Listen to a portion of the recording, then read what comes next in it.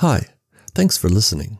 In 20 seconds or less, I wanted to ask if you would consider supporting the show with a one-time donation of $1 to $3.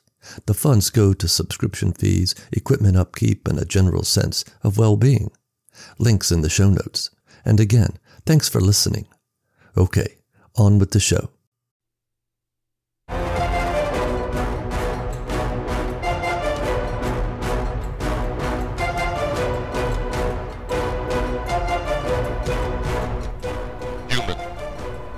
Extinction level loss.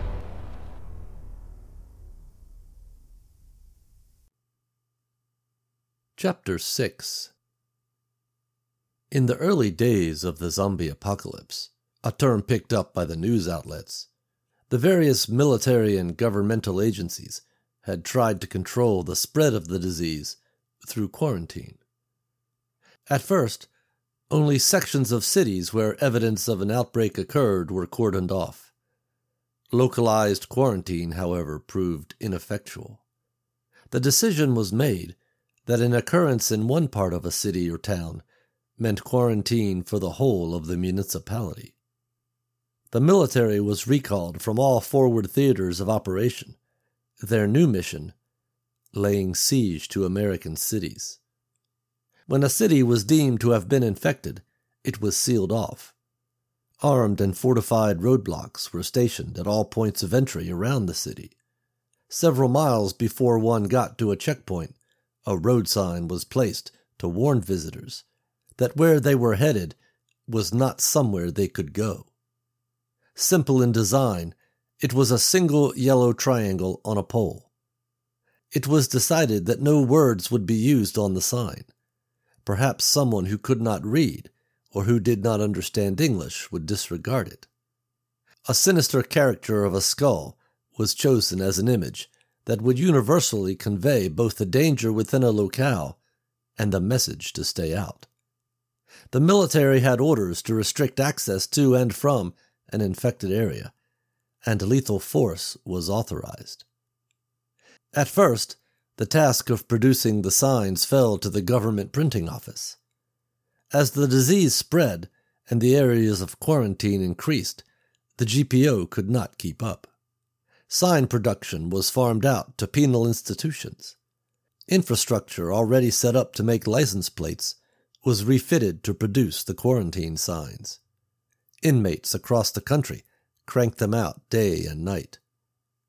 In the end, virtually every city and town in America had a skull on yellow triangle posted at its city limits. The signs became larger, true-life representations of the red dots on the video screens at NORAD, charting the spread of the contagion. The maps on those screens became covered in red, and it became easier to talk about where the disease was not than where it was. Eventually it came to a head, and nobody was charting the spread of the disaster or quarantining cities anymore. It was everywhere. Chapter 7.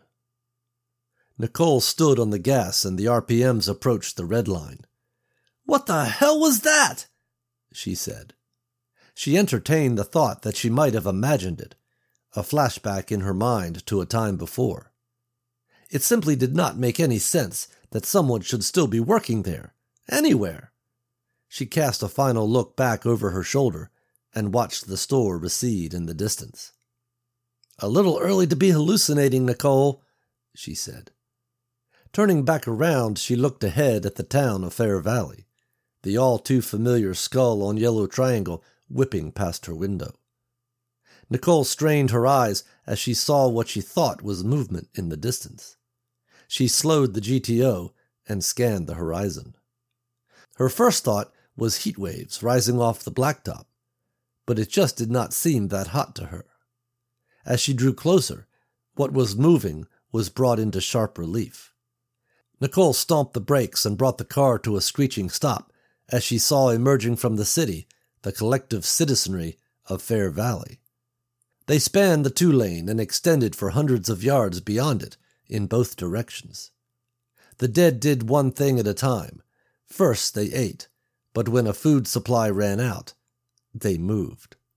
The food supply in Fair Valley had run out. Nicole stared out at the advancing horde and briefly considered going through them. Even at this distance, she could see they were hundreds deep. Going around them was no good either. Thoughts of getting stuck in a hole or bogged down in the soft ground of the rolling landscape were enough for her to dismiss that as a reasonable plan. A look in her rear view told her what she already knew. Retreat was the only option. Nicole threw the GTO in reverse, did a blistering three-point turn, and raced back down the highway. Slamming the brakes, she skidded to a screeching stop in front of the Home Improvement Supercenter and debated about going back inside. She all but convinced herself that there was nobody actually inside there, that the encounter was purely stress-induced. Besides, she was now headed in the opposite direction from where she needed to go. If the horde kept advancing, it would be hundreds of retraced miles before she got to a turnoff where she could seek an alternate route around the horde. How long will that take? And what if there is a bigger horde along that route? She thought. Nicole looked over at the store again.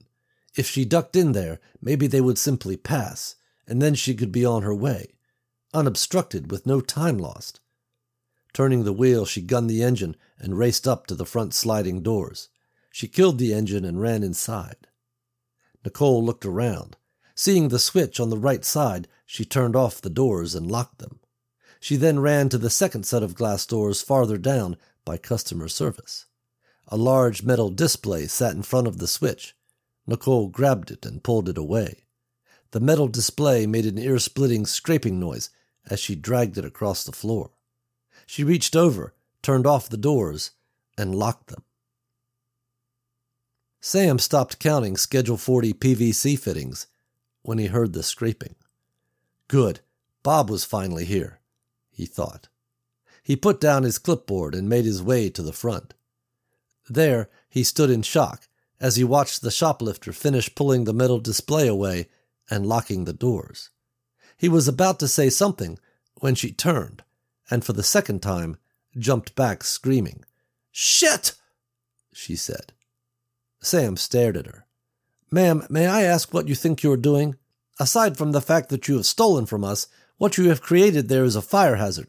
Those doors are to remain unlocked during business hours," he said. Nicole stared back in disbelief. She slowly walked up to the clerk. She extended a finger and poked him in the chest. "Not a hallucination," she said. She looked at him a second more, then regained her composure. Seeing another set of glass doors to her left, she hurried over to them. These led out to the greenhouse area. Sam was confused. "Not a hallucination? Ma'am, I don't know what your problem is, but you can't come into the store and start creating fire hazards," he said. Nicole was not listening as she turned off and locked the glass doors. The clerk rushed up. "And don't think I don't recognize you either. You stole from us not 15 minutes ago," he said, reminding her again of her criminal status. Nicole looked down the aisle to her right. Another set of doors, these also leading to the greenhouse area outside, received the same treatment, switched off and locked. As she turned around, the increasingly annoying clerk blocked her. "I will call the police, ma'am," he said. She looked at him, her disbelief growing past the point she thought possible. "The police? What are you talking about?" she said. "Ma'am, I need you to stop and listen to me," the clerk said, cutting her off. Her frustration boiled over. "Look, I don't know what planet you've been living on, and I don't care what your scene is." Nicole looked down at the name tag on Sam's apron. "Sam J. But we have to make this place secure, understand? They're coming, and if they get in—" Nicole let her words trail off as she brushed by him on her way to the axe handles. She grabbed one as Sam came up.